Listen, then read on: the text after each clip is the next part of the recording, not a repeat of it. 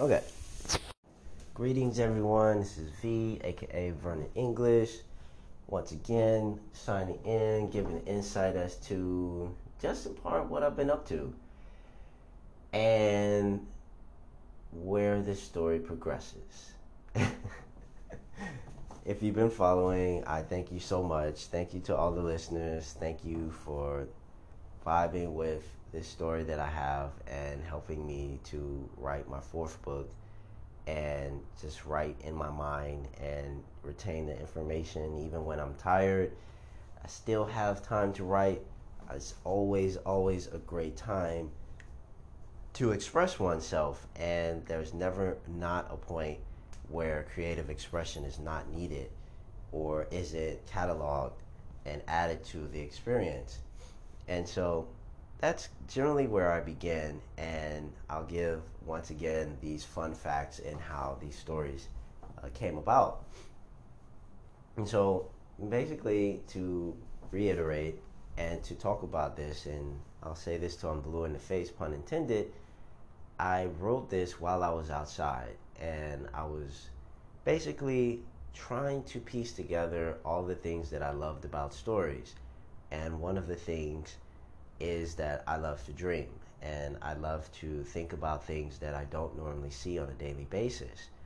And those things have me in an endless procession of wonderment and enchantment. And to see a beautiful scene or scenery is taking in the beauty of something that you can dream of giving back, something like that, or an understanding, or even describing something like that to someone without a photo or even without words. And to envision that and to attempt that is but one of my goals. And even with words or even with colors, I still want someone to understand why it is that I brought this scene to them, this scenario to them. If it is not just the message, then they get their own message from it. And this is generally the case. And this one is called Gateways, right? And so this one, and I'll probably leave this one as the next one, and then I'll go into the second book just as a leading up to it, because we're literally almost in the middle of the second book already. But I love the lore. I love the mythology of mermaids, and I'm a guy, so basically I really don't want to just sit on rocks and let her sing to me, and then I go out and get washed up in the ocean. It's not generally how I envision my life to be, but the lore behind it is something that I revere and highly respect. And the ocean, or even how I view this thing, and everyone thinks of it in a Disney type of fashion, but that's not generally the case. Where I know that other mythological stories or other nursery rhymes and things like this had very dark origins, or something that basically, as the story was very, if an example would be if you look at the Red Riding Hood or something like this, and how the story actually culminated, and there are different versions. This one is generally the case of what I was shooting for, but not The Little Mermaid. Don't get it confused. It's not that story. It's something quite different. And I wanted this to be of a story where I had a different setting. And like I mentioned, you have people that live on the tallest of trees, people that live in the, what do you call, desert, and this one is the other setting of the ocean. And these beings live in the ocean and are curious, just as the Green King or those that live in the forest, of what is going on in the surface, and how the surface, it seems like something has gone on in the water or something like this. And basically, and that's a pun on words as well, because it's interesting to see how all of these characters deal with a case of mass amnesia or Alzheimer's, and this one character in particular forgets who she is, and she goes on and does through the fashions and motions of remembering, but in a quite magical way, just because she's in the ocean and she's swimming. But it's not just that. There's something more, and the way that I word it, and I call them Merfroids, MERFRUID. So Merfroid, Manfred, Merfroid, Primulas, all of these things, right? And it basically goes on and says it found herself in the helm of a foreign place, embellished with the most elaborate of creatures she had ever seen, yet her memory was out of trace. What did she remember, however, was that she belonged. A guardian, as she rubbed her face, scales glimmered in the water's second sun's light. And so I've talked about this before, and the second sun is generally how I describe like a midday type of fashion. Now, there's 3 suns in the sky, but this one in particular, as to give a time reference, I give nanoclicks, xenoclick in some instances, but this one, the second sun was in the sky, and so it was in a place where it's all equidistant to the horizon. So there's almost like a horizon, and then there is that sun over there, and then there's the other horizon over off the distance where that sun comes and goes over the sky, and then there's the third sun that comes, and that one I rarely mention in a later fashion because that one generally comes at the nighttime, but not even including the moons and other planets. I will allude and get to that later, but I know it sounds confusing, but bear with me on this as far as it's the middle of the day. And it says, a guardian, as she rubbed her face, scales glimmered in the water's second sun's light. And how important, or how had she forgotten such an important task? Had something bumped her on the noggin, hence the forgotten duties? She felt in her stomach that she abhorred drama. So she breathed in water, disappearing without so much as a sound. Memories floated about her mind. How could she? How could? She stopped swimming, observed her surroundings. A vibration alerted her of possible trouble. Fear swelled up in her throat. Yet this sense of fury would not burrow. It stood by her side, her invisible hero. And so I like different ways that people deal with emotions, because no one deals with something the same way. It is always, always, always different, even if you're sitting next to someone and you're watching a movie. And that's always a cool thing to have, and it's not so much just Netflix and chill, but that cannot even be looked at as light in itself, because that's important. I like how you give someone material, right? And they're like, it's their material now because you gave that to the person. So as an artist, you're giving your thoughts, your hard-earned craft, and putting it in the hands of someone, and it's a very personal thing to do so. And that's this instance of me putting my thoughts as to the emotions of what someone would do, and then having it turn into something else. And that's what that was one of the major goals and why I did so in the first place. I was like, well, I'm not a woman, nor am I this in the ocean, but I want to describe what this person would do and their emotions and how they would operate and what they would think. That was pretty much, I remember this, thinking about this for a day or two, of how someone would go about the motions of finding who it is that they were. Like, what would they do? Would it just be a scene? Would it be a thing that would remind them or stretch their memory? What would it be that culminated into something and jogged someone's memory? And so that's generally what's happening here, is where someone is thinking, they're like, okay, well, all right, what and okay, that looks familiar, but that doesn't look familiar. Okay, and cataloging it in their mind. And so that's generally what's happening. And it says, a colorful heartbeat pounded to the drums of listless tenure. She laughed as it rounded the edge of the long corridor. Read low. And I won't explain what this means.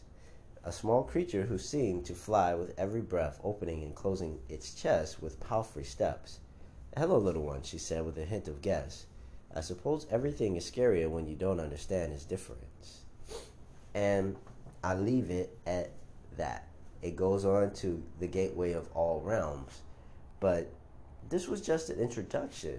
And the story progresses on where she is this queen or slash princess, but then royalty to the rest of these Manfreds or Murfreds in this instance. And they have this charge to her, or they have this request. I wanted this story to culminate into a harder, not like Mike's Hard Lemonade or something like this. No, nothing like this, but a more fashioned, a more edgier type of Little Mermaid story. That wasn't a Little Mermaid story at all. And this woman, basically, the whole kingdom of the underwater world comes to this council, and it's not even a council, it's just a meeting that was already there, and she stumbles upon it, and it was as if they were waiting for her initially to begin with in the first place. And so then her mother comes and tells her that they were awaiting her, and they don't even explain how she forgot her memories.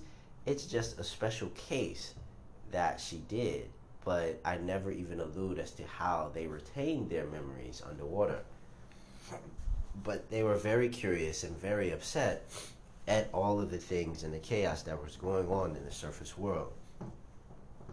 And so basically they ask of her, as one of the royalty of their clan, like, would you go upon the surface and not be an emissary, but can you go there and understand what it is that they do not understand? And it's not the same as the Green King and the Little Litigator, where they're going as scouts. This one is an emissary, so she is going to represent them in the rest of what is happening in Celestial. And they don't know if she will come back, they don't know if she will live, they don't know what's going on in the surface, but they leave it into this mystical understanding that this is something that needed to happen for the growth of their entire clan. As everything else is adapting, they really don't want to be left behind as far as what has, it's almost as if it was a jump for advancement or just adaptation for the rest of the world. And it's not so much this flight or flight response or Darwinian-esque mentality of surviving of the fittest. I don't even allude as to if it is like volcanoes in the ocean that are exploding and they're trying to figure out who caused this earthquake and blah blah blah. No, there's something inherent about all of these characters in my story, about those that know something and those that don't. Those that know things are the ones that don't say much, and those that do are the ones that don't have everything, but they speak as if they know everything. And so a clear justification of that would be from the first story, and Hugh claiming that God was a man, and that all of these things had culminated because of what they had done. And truly, to someone like Crow or anyone else that existed and listened to what this being was saying, understood that there were certain things missing outside of his story and certain explanations that could not be explained and were quite self-interpretive.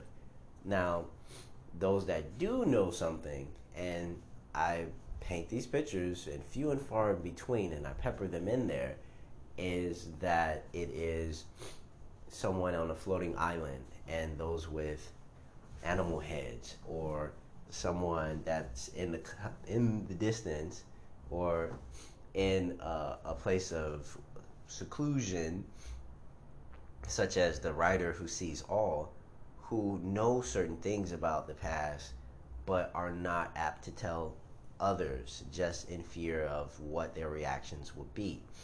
And this is another one of those instances where those in the Water Kingdom are well versed, years and years and years worth of this sense of wisdom and knowledge that they possess. And that is why they are sending this young Merfrid, or this young woman, to the surface to represent the rest of them. And they are understanding this, right? And this woman is like, wait, I'm remembering who I was. What? And it comes almost full circle at the same time of just understanding, like, okay, well, I'm this. And she reaffirms this. And she literally sits in the same boat as the people in the surface world because of all that has happened. She's witnessing for the first time, talking for the first time, understanding language, understanding her purpose, and then ultimately understanding herself. It truly goes into a coming of self. There's no coming of age, because in most instances, I don't even like mentioning their ages, but this one has this mystical backing or exposition of how she will go about the story. And then she goes to the surface world and experiences these different beings. And it's not an aha moment. It's not, well, this person operates different, let me look at them, and wow, look at the comparison. No, it goes into a way more complex conversation of why certain beings do certain things, or why they are this way, or why they even believe that they are this way, or it should be this way. And you think of, and I jokingly say this as a child asking questions and inevitably getting answers any way that they so choose. And she generally does this as well. And it sounds like, oh, this story is okay, but it's way more colorful. It's way more funny, and I wanted to make it lighthearted in a place that was so much of chaos, raping, pillaging, and certain violent things that are happening. I wanted it to be wholesome and to show the juxtaposition of that certain nice things can still happen, and certain magical moments still exist, regardless of this clear split down the line of things we choose to see. And so one could look at the ocean and see how violent it is, and see there currents there, and that you could get pulled out there. There's certain things that can happen. But I also wanted to show that there are certain things in life, such as these cool discovery moments of discovering a color for the first time, or seeing something shimmer, or discovering a sound for the first time, or hearing music, a certain arrangement in a way that you've never heard before, and then how your mind goes through the motions of discovering that itself. And I wanted to personify this because that's a daily thing. It's not just a moment where you have an album and that's just the last time you listen to it. It could be another moment where you listen to the album again, and you listen to another album, and you have another experience that gave you an experience that was like another. That's where I was getting at. There's so much more to just this story in itself that I wanted to have that as a reference. And that's why I called it Gateways, because she was opening up these doors to her life, and then discovering all the things that, as in sleeping, she had not even known. And now in waking, it was just one door after the next. And literally, she goes through a door to reach her own kingdom.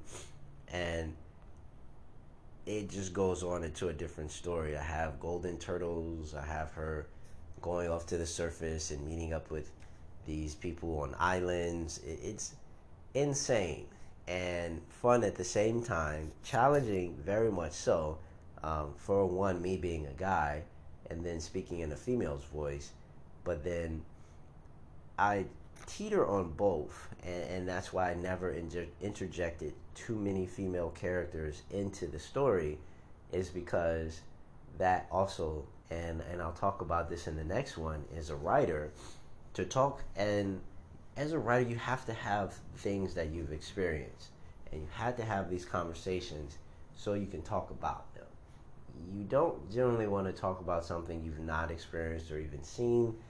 Then it comes off as if you are making it up. But then no, you want at least one part of hearing that someone told you a story like this before, or they gave you a scenario like this before, or you've had a conversation like this before, and this person responded in a different way, so now you're writing it this way. You want some type of experience, some way.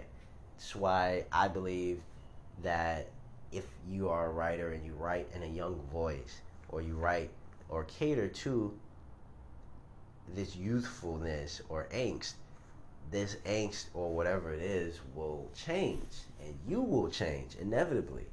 And so then you have to go back to it and talk about certain things when your life is obviously of decadence, something of money, and you living good, and having, what do you call this, avocado toast and stuff.